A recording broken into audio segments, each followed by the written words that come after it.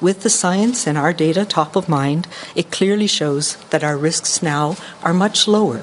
They're not zero, and we're not fully out of this yet, but I feel confident that we can safely make some further changes. All right, good morning to you. This is Mike Smith, and that was the voice of Provincial Health Officer Dr. Bonnie Henry, and she made it official yesterday. No more masks in most indoor public settings. The mask mandate expired at midnight last night. It is mask-free Friday now, so you can go ahead, go shopping, go for a pint at the pub. No more mask. Now, some notable exceptions that we're going to tell you about. I've got Dr. Kevin McLeod from Lionsgate Hospital standing by here to discuss. First, have a listen to this. Here is Bonnie Henry making it official yesterday on the mask mandate. Masks will no longer be mandatory in those broad ranges of indoor environments that this order sets out. However, some settings will still require that you wear a mask. For example, for healthcare settings, physicians' offices, patient contact areas. But in most low-risk locations, it will now be an option and no longer a necessity. All right, it's Dr. Bonnie Henry speaking yesterday on the mask mandate being dropped. The COVID passport, the BC vaccine card, also set to be dropped here in the coming weeks. Let's discuss now with my guest, Dr. Kevin McLeod from Lionsgate Hospital. He's seen it all here on the front lines of our healthcare system during this pandemic. I'm very pleased to welcome him back to the show. Dr. McLeod, thanks a lot for coming on today. Mike, thanks for having me on. Although as this winds down, you're not going to need me anymore. So, which is good, right? I don't know. You've turned into one of my favorite guests, so I think we'll find an excuse to bring you back on here. So let me ask you about this situation with the mask mandate being dropped like last night, with some exceptions, right? You still got a mask up at the hospital? Is that the deal? Absolutely, right. So, I mean, I think it's pragmatic, right? I mean, we don't need to have masks in every single setting. High-risk settings where there are a lot of people that are immunocompromised, like a hospital, like my office, right? You know, I mean, we're going to keep wearing masks. That's how it should be. I think people, though, need to understand there are going to be people in, restaurants, places that people gather that are immunocompromised. Well, those people still may be protecting themselves by wearing a mask. Usually that's going to be an airborne kind of protection mask, one of those like N95s or K95s or something like that. And I think we got to give them the sort of latitude to do that and not pick on people who still do need to wear masks, because for some people it's becoming a smaller and smaller group of people as we've gotten more and more people vaccinated. But for some people, COVID's still a really big deal. It could really impact their life, and most of us have gotten through this just fine, but not everybody. Yeah, no, I think it's a really important point to make, and it's one that Bonnie Henry made yesterday, just pointing out that, look, some people will still opt to wear the mask. The mask is now optional. Let's have a listen to what she said on that point, then I'll get some more thoughts from you. Here's Bonnie Henry speaking yesterday. Some people in some locations will and continue to use masks personally or in their business. And that's okay. We need to support that. We need to recognize that we all have our own risks and our own vulnerabilities. And particularly if you are older, if you're immune compromised, you may still wear a mask in some locations, especially if you're inside or around a large number of people that you don't know. Okay, so Dr. Bonnie Henry speaking there yesterday. Some people will continue to mask up. Do you think most people, though, Dr. McLeod, are ready to throw the mask away when they go shopping or they go to a restaurant? I think so, right? I mean, I think, and that's not unreasonable, right? I mean, I know people will jump up and down and say, well, it's COVID fatigue, we shouldn't make decisions based on that, but we have to be realistic too, right? Because if people are completely fatigued and burnt out with doing this, if there is, God forbid, some other wave in the fall or something like that, we're not going to have the buy-in to go back to restrictions if that for some reason had to happen. Now, I'm not anticipating that happening, but you never know, right? And I think we just have to be very reasonable as a society, and especially for public health. And I think we're seeing that, right?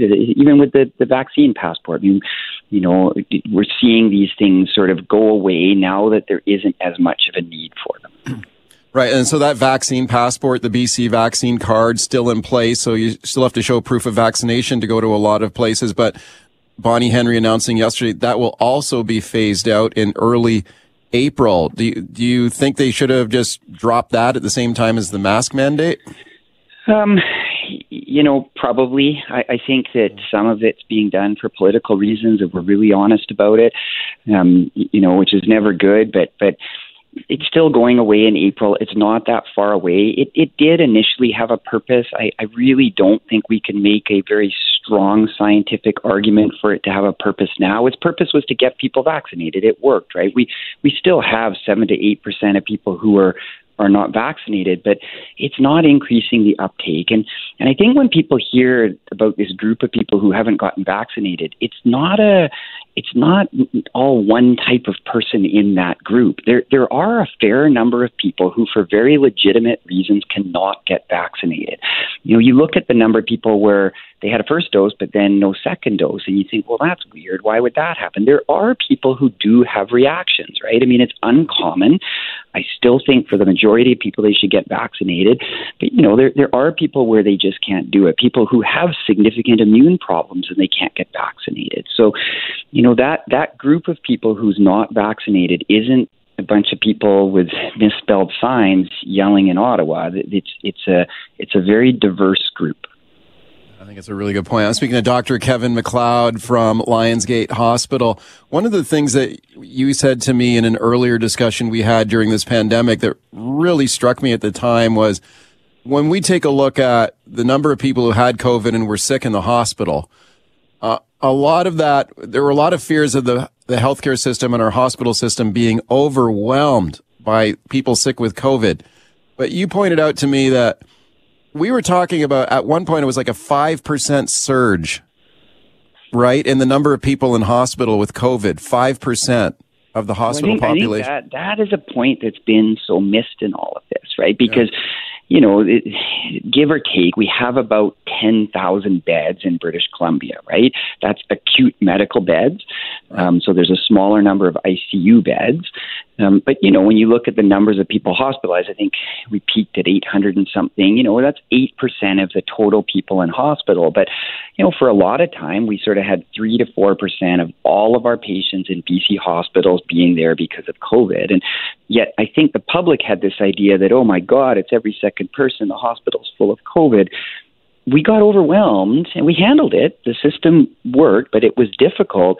But we got overwhelmed with like 5% increased volume in the hospitals. And it right. shows you how on the edge the system is. I mean, we had to cancel thousands of surgeries because there was a surge of 5% of people.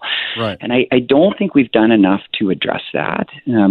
We certainly haven't done enough. The government's starting to do this, and I got to give them kudos for increasing nursing places in schools and stuff. But we need a good long-term vision for how we don't live on the edge with this, right? It was close, and it shouldn't be with 5%. We should be able to handle a surge. Can you imagine a business if they had 5% more customers one day and said, well, that's it, we're shutting the place down, this isn't going to work? You can't do that, right? Yeah, no, I think it's a great point, and maybe that's an opportunity right now to take a look at this, take a look at the capacity of our healthcare system and talk about expanding it, right? Yeah, absolutely. I mean, we have to decide if that's something we want to spend money on in society. But one of the problems when you run on the edge, it's people, right? Healthcare is people that are providing a service. Yes, there's buildings and equipment, but it's mostly people. So when you're running on the edge, you're pushing people, and the more you push people, the more they leave. We've seen so many people leave the healthcare system. Nurses, doctors. Think of all the family docs that have just said, "That's it, I'm out. I can't do this." Because we push them so much to that edge. If you're constantly pushed, eventually you're going to jump ship and do something else. But then it leaves the people remaining in the system pushed even more. So you've got to have a little bit of give. You do need those days. I remember early on in my career, there was a day at Lionsgate once where there was not a single person in the emergency, and that's never happened since. People were rolling around on chairs and just having a good time, and you think, well, that's a bit silly. Why are they? But you actually need some days where it's light to make it just a more palatable job, right? It can't always be running at 110%. Thank you for your time today. I really appreciate it as always. You got it, Mike. Anytime.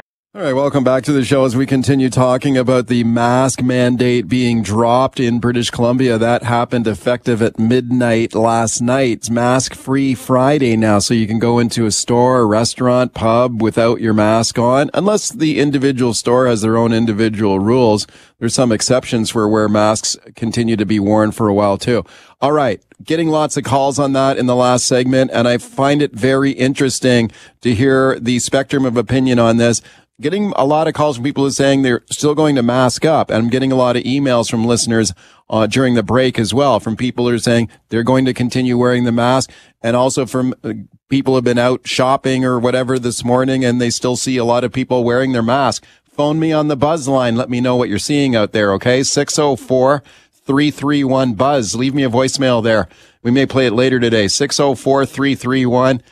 2899. One of the exceptions to the mask mandate being dropped today is the BC public school system. Masks still required in schools until the end of spring break. Let's check in with Terry Mooring now, president of the BC Teachers Federation. I'm very pleased to welcome her back. Hi, Terry. Thanks for having me, Mike. Thanks a lot for being here once again. So what are the rules in BC schools now? So you still have to mask up in schools, right? You do. And so the Ministry Steering Committee was really united in describing the need for a transition period for schools. And so that there would be a period of time where schools knew the mask mandate would end, but they'd be able to sort of adjust to that because there's going to be a variety of reactions to this in the school system. And, you know, it's already been quite difficult in schools recently, during the course of the pandemic, with the teachers trying to keep everyone safe and feeling like there just aren't adequate measures. So it's been really taxing on the school system, taxing on families and taxing on teachers and other education workers. Right. So the transition time was important. What we didn't know was going to happen, and which we are concerned is going to complicate things in schools, is that the mask mandate would be lifted everywhere else with no notice.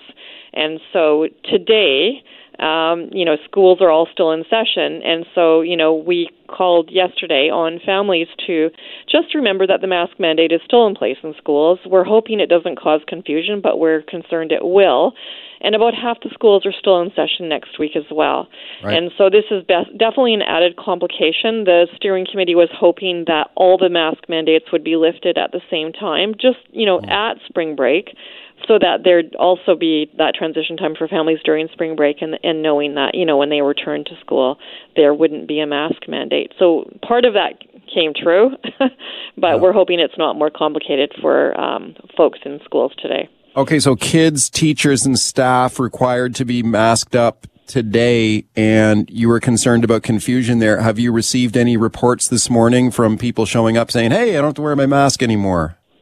Well, we know that's going to happen. And quite honestly, there's parts of the province where implementing the mask mandate and enforcing the mandate has been extraordinarily taxing and extraordinarily difficult. And so, that's the concern, is that, some students will come today saying they don't have to wear masks, and in fact they do. And so we think it's unnecessary confusion that was caused, and that's unfortunate. The other concern, of course, is the very low vaccination rates amongst the 5 to 11-year-olds. Only 30% of the province's elementary age students are vaccinated. And that's really a lot lower in both Northern and Interior Health. And so we've been calling on both the Ministry and the Provincial Health Office to really provide an education campaign for families to really talk about the importance of vaccinating children and to ensure that there's access everywhere. Whenever there's a really low vaccination rate, like we're seeing amongst 5 to 11-year-olds, there's a variety of factors at play. Okay, speaking of Terry Mooring, president of the BC Teachers Federation, masks, of course, remain optional. Will that be the case in schools as well? If a teacher or a kid? Okay. It will, and that's one of the more important things that Dr. Henry said yesterday that I really wanted to underline, is that mask wearing is a choice that needs to be supported and respected. And so I know that across the province today in classrooms, teachers are talking about the fact that, post-spring break, it will be a choice, and some students and some teachers will continue to wear masks we need to be respectful of those that have underlying medical conditions or have family members that have underlying conditions. I've spoken to a lot of families who, have children in school who have grandparents that they still want to see, but, have underlying conditions. And so those children will continue to wear masks. And so everyone has a story, about this, and it really needs to be respected. And that's part of the transition time that we really wanted, was to have these conversations and to really, talk about it. We are also calling on districts to supply N95 masks to both children and the education workers that need or require them. N95 masks aren't inexpensive, and we don't think that should be a barrier for families who feel that they still need that protection. And N95s become much more important when not everyone in the environment is wearing a mask. We've been through a 2-year saga here, and you've expressed concerns throughout the pandemic on safety for teachers, staff, kids in our school system. But one thing I know you never did was you never called for schools to be shut down. And as a parent with kids in the public school system, I'm grateful that the schools remained largely open through this. And I know that was your position too. You wanted to see the schools remained open, and they did, which I think is great. But I know you had concerns about health and safety in the schools. What about the situation now as we drop this mask mandate eventually after spring break? Are you concerned about that? I mean, what are you hearing from teachers? Do they think this is too soon? Well, there's teachers have a variety of reactions, and a lot of it depends on their personal circumstances. And so, some people will be relieved because it's been really difficult, as I stated earlier, in some places to impose that mask mandate. In other cases, there's going to be a lot of concern, especially, as I was saying, in elementary schools, given the low vaccination rates of children. And so what, we're also asking both families, and others, is to just keep in mind that everyone's going to have a different reaction and to really respect that. And so, the fact is that some people will be very happy and other people will be very anxious. And so in order for us to all, sort of work together, we just need to be aware that there's going to be that variety of opinions. Yeah. The other is, we're still concerned about school ventilation systems. About half the districts in the province don't meet the minimum requirements for ventilation systems, and they ought to. Our schools ought to have good ventilation systems. And so, we were disappointed that the budget didn't identify specific funding for that, but we are still pushing to ensure that, those long-term projects are completed in schools to repair those ventilation systems. Right. The province did provide money for some of the shorter-term stopgap measures, but long-term, that work needs to be done. Speaking of Terry Mooring, president of the Teachers Union, you mentioned the concern around a low vaccine rate for the youngest, for young kids. What is your point there, that you would like to see vaccine clinics set up in schools? Yeah, yes. It depends on the community. So there are some communities where vaccine clinics have been set up in schools. And what our bottom line is that those vaccine clinics for families need to be convenient and accessible. And so education is one component, accessibility is another. Those are extraordinarily low vaccination rates, unfortunately, for fully vaccinated children. And, that will remain a concern until they come up. And it's a little bit surprising that they've remained so low. And so we think more effort needs to be put in making sure that kids get vaccinated. Terry, thank you for your time today. I appreciate it. Thank you so much, Mike. Okay, welcome back. Let's talk sky-high gas prices now. The pain at the pumps continuing. One price spotted in Metro yesterday, $2.14 a liter. Whoa. This is brutal, some of these gas prices. Some indication they could drop a little bit here. But there's lots of pressure here now to give drivers and businesses some relief. We're already seeing the impacts of this on small business. How is it impacting you? Phone me on the open line right now and let me know. How are these gas prices hitting you, especially if you're running a business and you have to get hosed at the gas pump? Phone me right now. Do you think the government should step in, cut gas taxes. Maybe a rebate check from ICBC would help you out. 604-280-9898 is the number to call me. What prices are you seeing out there? How is it impacting you? 604-280-9898, star 9898 on your cell. Just line up some calls here, but first let's check in with Annie Dormuth now, Provincial Affairs Director at the Canadian Federation of Independent Business. They do an awesome job there representing small business all across Canada. Hi, Annie. Hi, always great to be on the show, Mike. Yeah, it's always great to have you here too. So let me ask you about small business and gas prices. How is this hitting the bottom line of business right now?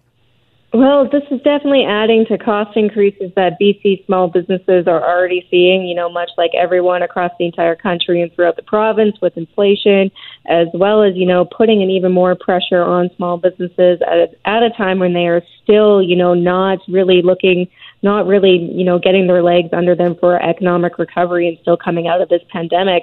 So again, all of these cost increases are coming at a worse time for small businesses. Yeah, it's almost like quadruple whammy, or maybe we're up to like a quintuple whammy now, because you got COVID, you got supply chain, you've got inflation, you got interest rates on the rise. Now you got gas prices. I mean, it just never ends. Well, that's exactly what we're hearing from small businesses. How much more can they possibly take here? 2 years of a pandemic of low revenue, still only 35% of BC small businesses are back to making normal sales. A strong majority, I'm saying 92% of them say that these rising prices are really having a significant moderate impact to their business right now.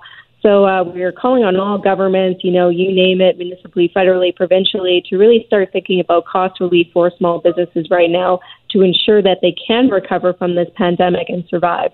Okay, well, so let's talk a little bit about some of that relief that businesses are seeking. So what are you calling on government to do? You want the BC government to do like Alberta did, cut gas taxes? Yeah, that could be one avenue. We are seeing other provinces kind of muse and look at such a situation. We saw, for example, an insurance rebate recently up to $100 announced in Saskatchewan.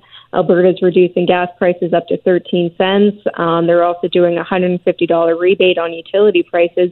So these are just some examples that provincial governments across Canada are looking at, and we do encourage the BC government to do the same here to provide some cost relief to small businesses.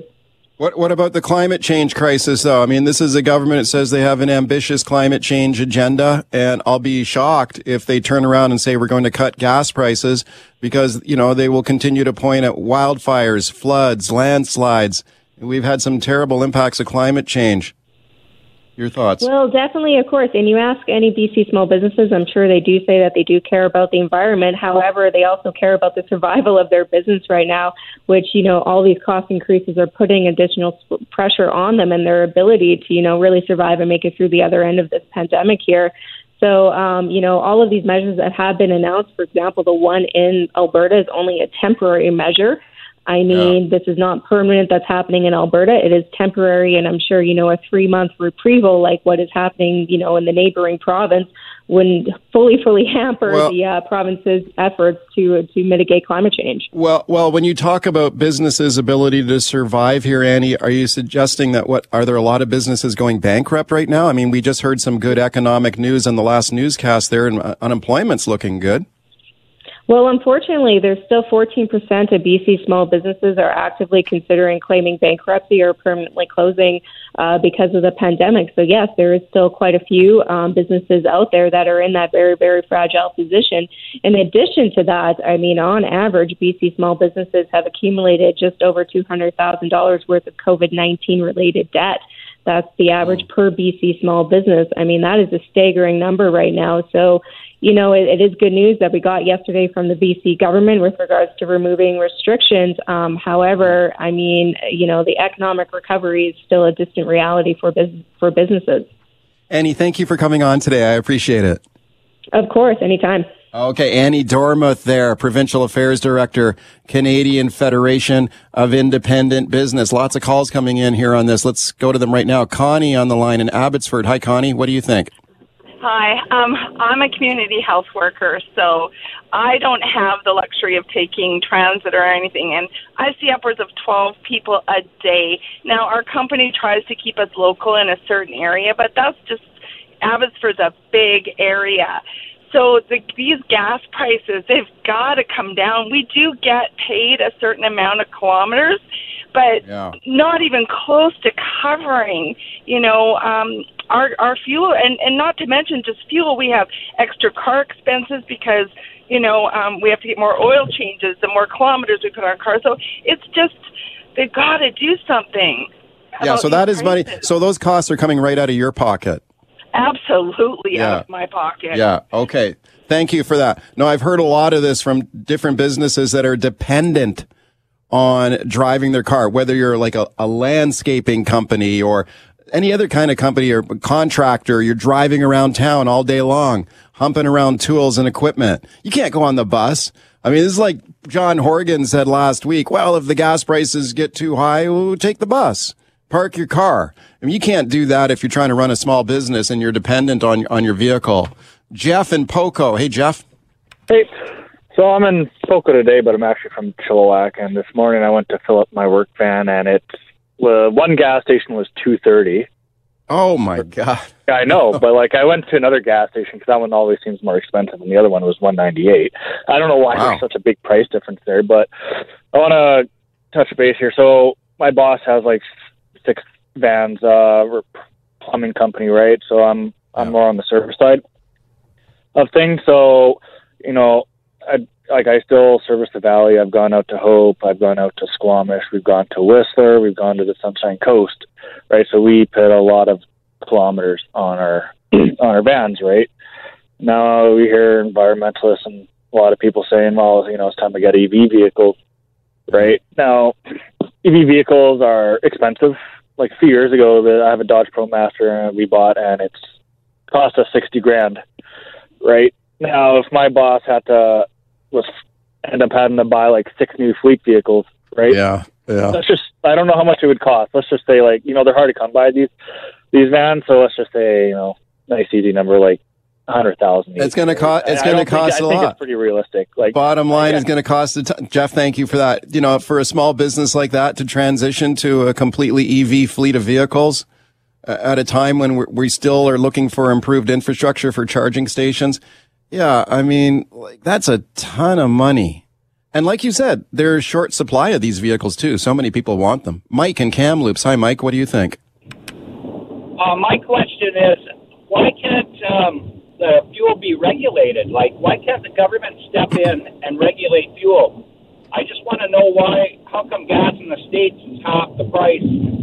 I think, don't they regulate the fuel down in the U.S.? If you can answer that question for me. Thank you, Mike. Well, the answer is they could step in and regulate fuel prices, and it's something that the BC government said they consider doing. There is some limited regulation of fuel prices in other provinces in Canada, but the government said they decided against that. They didn't want to do it. They didn't think it would be effective. Now, what they did instead was they brought in what they call a BC transparency law, so that anytime there's a spike in gas prices, the oil companies are required to explain it to the BC Utilities Commission to prove that they're not hosing the public, they're not gouging people. So this is what Horgan said he would do to solve this problem, bring in a Transparency Act. Now, at the same time, they say that, I heard Farnworth the other day, the Solicitor General, he was asked, why don't you cut gas taxes like they did in Alberta? And he said, if we do that, the oil companies will just gouge you anyway. They'll just jack up their prices to make up that margin. Well, hang on a sec. I thought you said you passed a transparency law to prevent them from doing that. So now they're saying they would do it anyway. So it's like their law doesn't work. So they're talking out of both sides of their mouth. They're looking for an excuse to tell you for not cutting gas taxes, which are the highest in North America. Doug in Surrey. Hi, Doug. Doug, go ahead. You got 30 seconds. Go ahead. The big petroleum companies that once backed the BC Liberals, I'm just wondering if they have switch their allegiances when they contribute to whoever happens to be in power, because when the BC Liberals got thrown out, I expected things to be different. But let's face it, with the year the NDP have come through, they need to get money from any source that they can get their hands on, and the big contributors know it. Well, okay, thank you for that. Well, they outlawed corporate contributions in BC politics now, so that's not going to happen. Thank you for the call.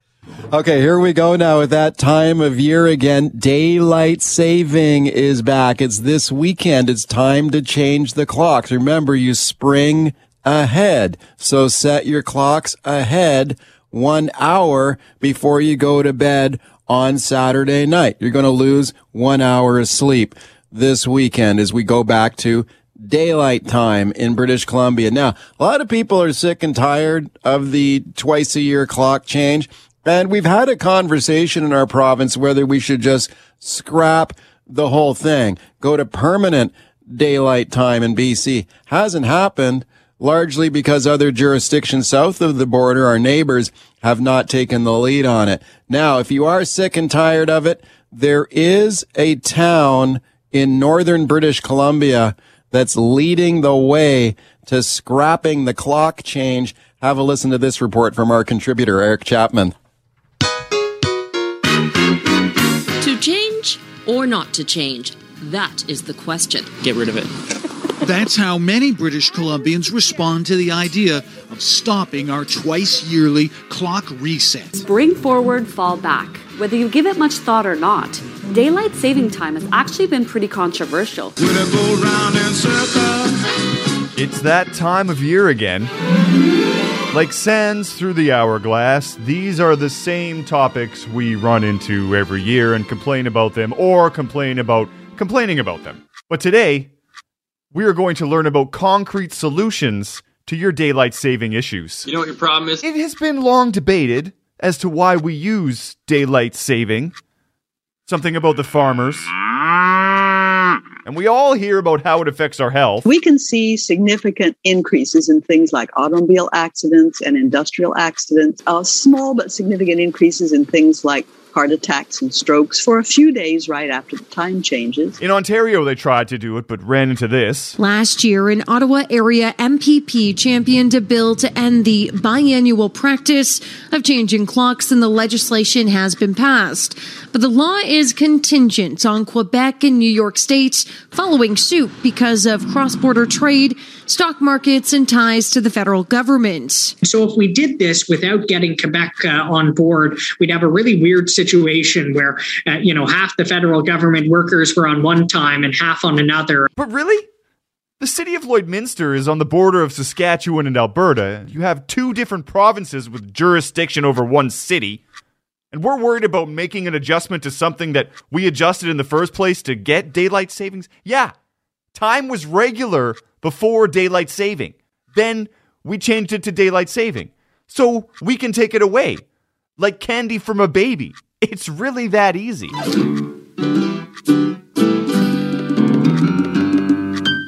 Like I said, every year the same old conundrum. But I have the solution.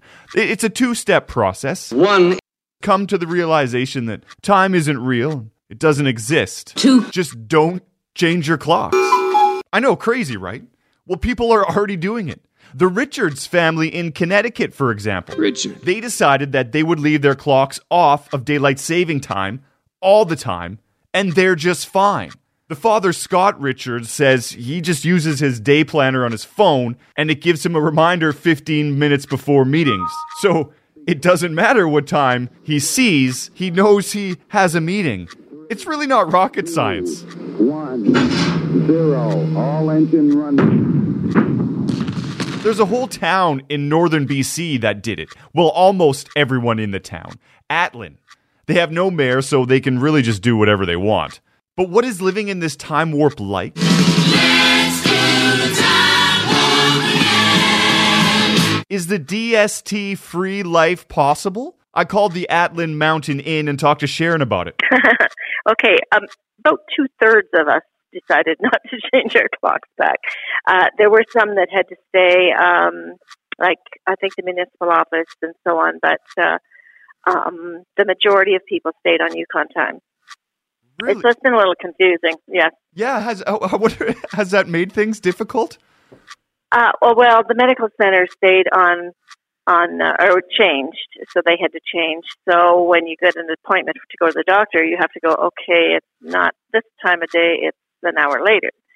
And maybe some of your phone calls in BC, you'd have to kind of factor in the hour time change. But as far as most of the businesses, we actually, I think, I've heard that there's going to be kind of a lobby that because where we are and the closest place is Whitehorse, that we don't change our times like at all. Yeah. Next year or this fall. This fall. So I don't know how far that's gone yet, but I do know that there were quite a few businesses talking about that.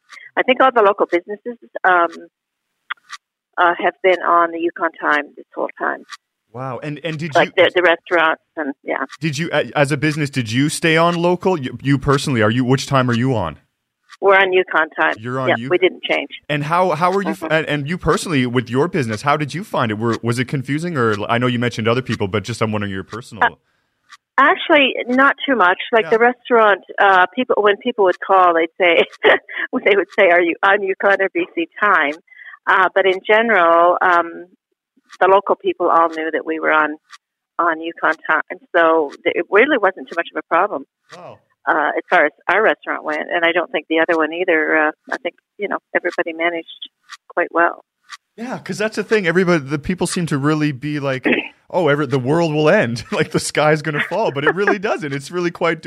I mean, you guys are. I will admit, and this is a caveat, of course. You guys are a smaller town. I think like 500 people. I think I was reading, but still, I think it's a good evidence that this could work. Oh, I think so, definitely. Actually, I think in the wintertime we're down to about maybe 300, but. People did not, there were no grumblings or, why are you doing this? Nothing like that at all. It was just kind of an acceptance like, oh, well, they have to stay on or they have to change their time. They're on BC time. And the rest of us, the post office actually went on Yukon time, I think. They didn't change, if I remember rightly. Yeah. Okay. And so it was kind of, I would say at least 2/3 to 3/4 stayed Yukon and didn't change their time. There it is. So no more complaining. Just don't change the hours on your clock. And remember, what you do with your clocks really doesn't matter. Because there never seems to be enough time to do the things you want to do once you find them. If I could save time in a bottle, the first thing that I'd like to do is to say... Okay. Awesome report, Eric. I loved it. Eric Chapman joins me now. I love that report. Well done.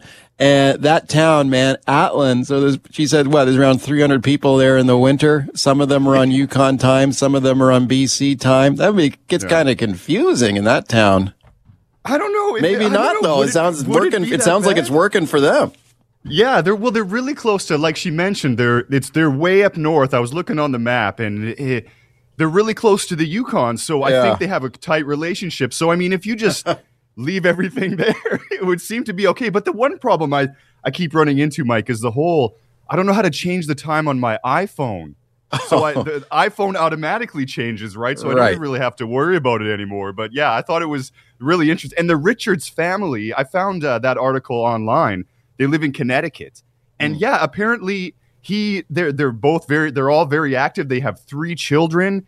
They don't change their clocks, and everything's fine with him. He was giggling about it apparently in the interview. So yeah, it's fascinating. All right, welcome back as we continue talking about the move to daylight time that happens this weekend. The clocks spring ahead 1 hour. Eric Chapman is with me. Lots of phone calls. Tom and Ladysmith. Hi, Tom. What do you think? How are you? Good. As far as I'm concerned, one time's good. I don't care which one it is. Pick one and let's go. Yeah. Okay, pick one and let's go. Eric, your thoughts?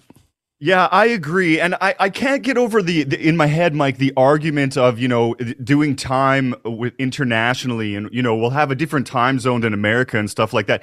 Canada has 6 time zones already. It's 6:30 in Newfoundland all the time, whatever that is. And And so that argument to me is like, well, I don't know. We already deal with that time zone thing here. So would it be that much of a struggle to add one more to the 6 to deal with Seattle? I guess that's a good point, because the argument was we did not want to be on a different time zone from next door in Washington State and Oregon, right? And California. Right. But we're not. Why don't we treat Alberta the same? Why would we treat like we're an hour from Alberta? We don't have a problem with that, you know? Yeah, so it's interesting. Good point. Let's go to James in White Rock. Hey, James. Hi, thanks for taking my call. Sure. You guys have got to remember there's 200,000 construction workers in British Columbia that work upon the basis of light.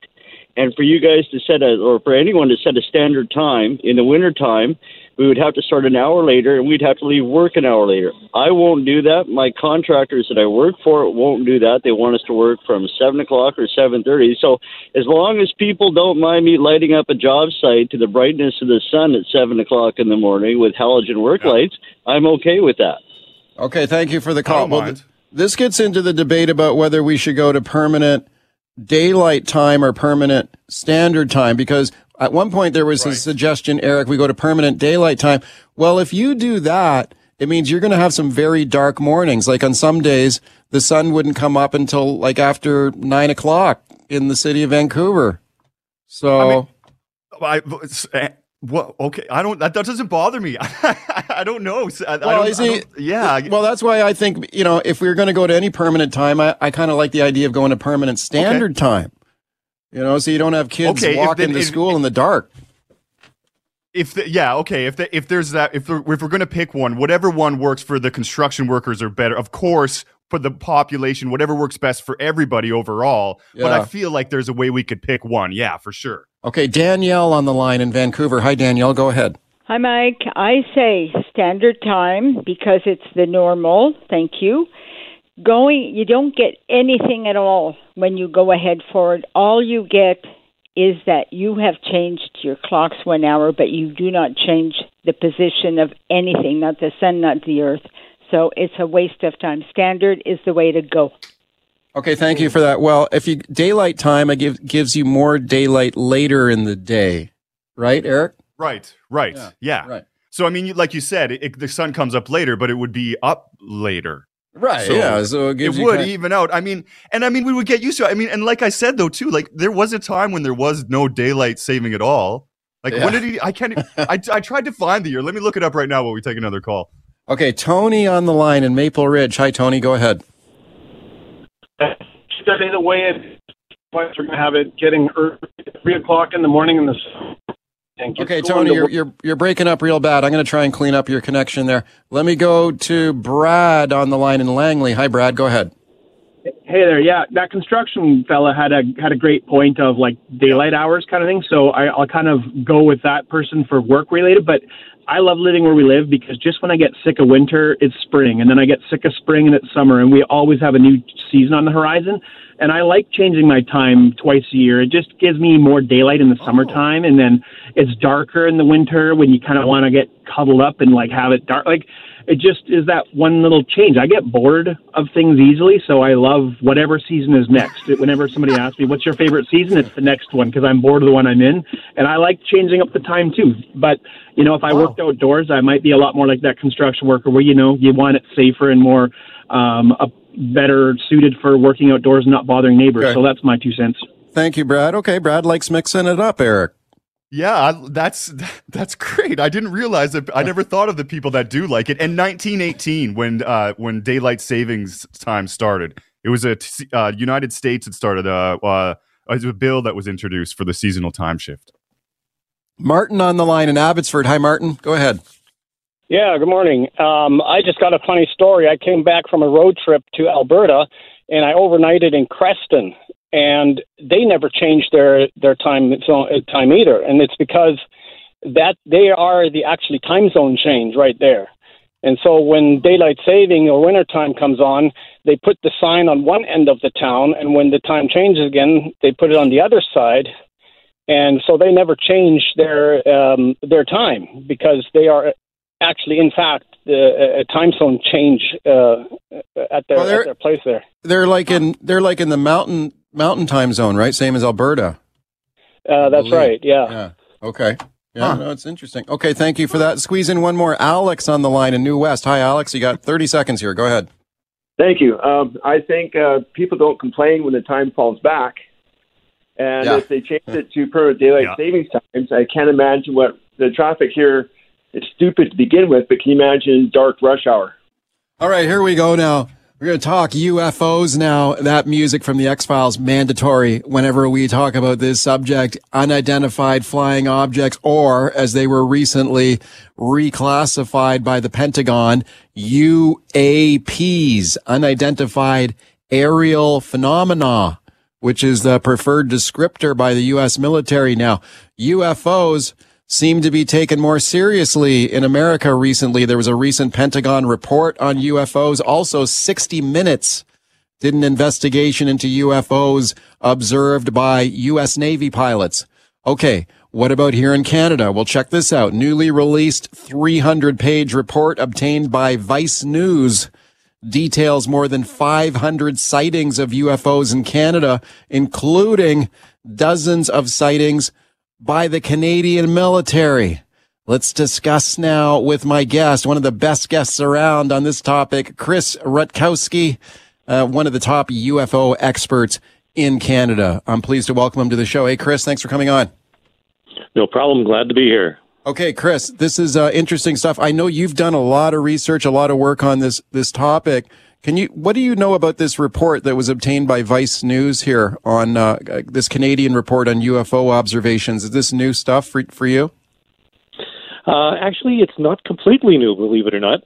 Out of the about 300 pages of documents that was released to Vice, only about 110, 115 are actually reports of UFOs. And of those, I would have to say the vast majority had actually been public before. In fact, there's a government website, Transport Canada, listed almost all of these already for many years. So what's more interesting to me is that in that 300 pages was about a list of 500 incident reports from Transport Canada involving UAP or UFOs. Actually, in Canada, we do call them UFOs according to Transport Canada, but leave the Americans to call it UAPs. Okay, so so tell me about that now, Transport Canada. So how were these observations made? A lot of these come from pilots.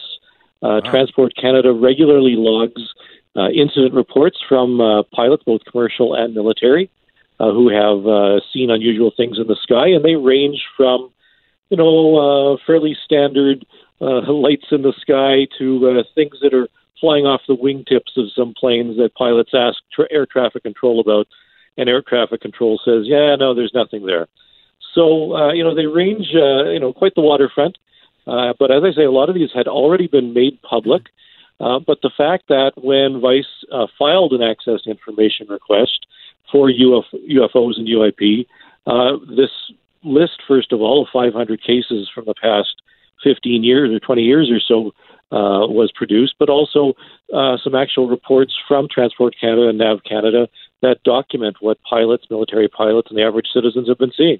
Okay, this is the interesting one to me when you have military records or sightings by military pilots, because that's a bit different from, someone who maybe thinks they saw something in their backyard one night. Like when you've got, like in the United States, I watched the 60 Minutes report, as I'm certain you did, you had some Navy pilots, U.S. Navy pilots going public on 60 Minutes to discuss the strange stuff that they have seen that's unexplained. And they did not seem crazy. They did not seem like crackpots.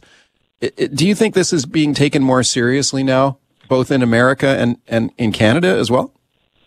Well, I would hope it's being taken a little more seriously in Canada. I mean, I have many hundreds of cases from Canada over just the past 20 years alone, many of them from military personnel.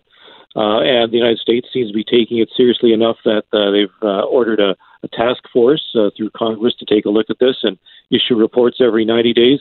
And one would think that if military pilots, especially those with, let's say, between 5,000 and 10,000 flying hours of experience, are saying that they had something fly by their plane and fly circles around it and then take off again, and they would say it's not another plane or a helicopter or a drone or anything, you'd have to tend to take those things seriously. And when we have cases like that happening in Canada, too, I believe the Canadian government is taking it seriously. Yeah. Speaking of Chris Rutkowski, he's one of Canada's top researchers in UFO sightings in Canada. We're talking about some recently disclosed government records on this. Hey, Chris, like one of the things that I've heard some members of the U.S. Congress say on this issue is that they're convinced, some people are convinced that maybe there is something out there. Maybe it's not aliens. Okay, but maybe if you have sustained sightings of something flying over U.S. military ships or Navy ships, could it be some sort of new unknown observation system by a foreign hostile government? Is there any indication of that might be the explanation for some of these sightings? Well, that possibility has, in fact, been raised and is a possibility. Just because the U.S. Navy doesn't know what something was doesn't mean that it's not something from the Air Force or even somebody else's Air Force. One would think, though, if there was another Air Force and from another country involved, that we'd have a little more evidence, we'd have a little more data, and I think that's what the purpose of this task force is: to try and find out what's going on. And as a matter of fact, these things are being these things are being seen. Whether they're UFOs or drones or something else remains to be investigated. Even just last week, a member of Parliament here in Canada asked the Canadian government itself to take a look at unidentified aerial phenomena reports here in Canada and to issue a report. So it's both sides of the border now. Hey, Chris, oftentimes when you talk about this subject, people will think this is just crazy, wacko stuff. I mean, you don't sound like a crazy person. I know you're a scientist. You work at the University of Manitoba. How did you get into this as a researcher on this and sort of taking it seriously?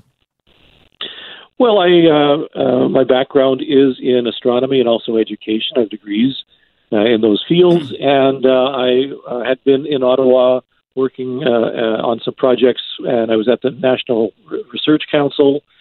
And, they were investigating UFOs for many, many years. Canada has a record of investigating UFOs and issuing reports about what was being seen by Canadians for many years, much longer before before the American government took notice just a few years ago, apparently.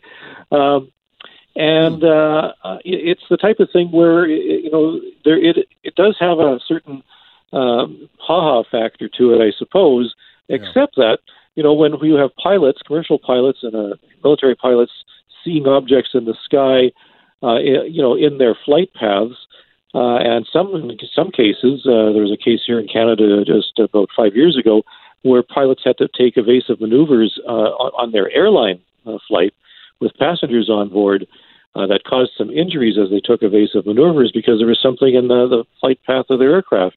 So when you have things like that, you have to take a little more notice, and it's certainly not amusing when, there are the lives of hundreds of Canadians on board aircraft that are endangered by these types of things. Yeah, for sure. Chris, thanks for coming on today to talk about it. Interesting stuff. Appreciate it. No problem. Thanks.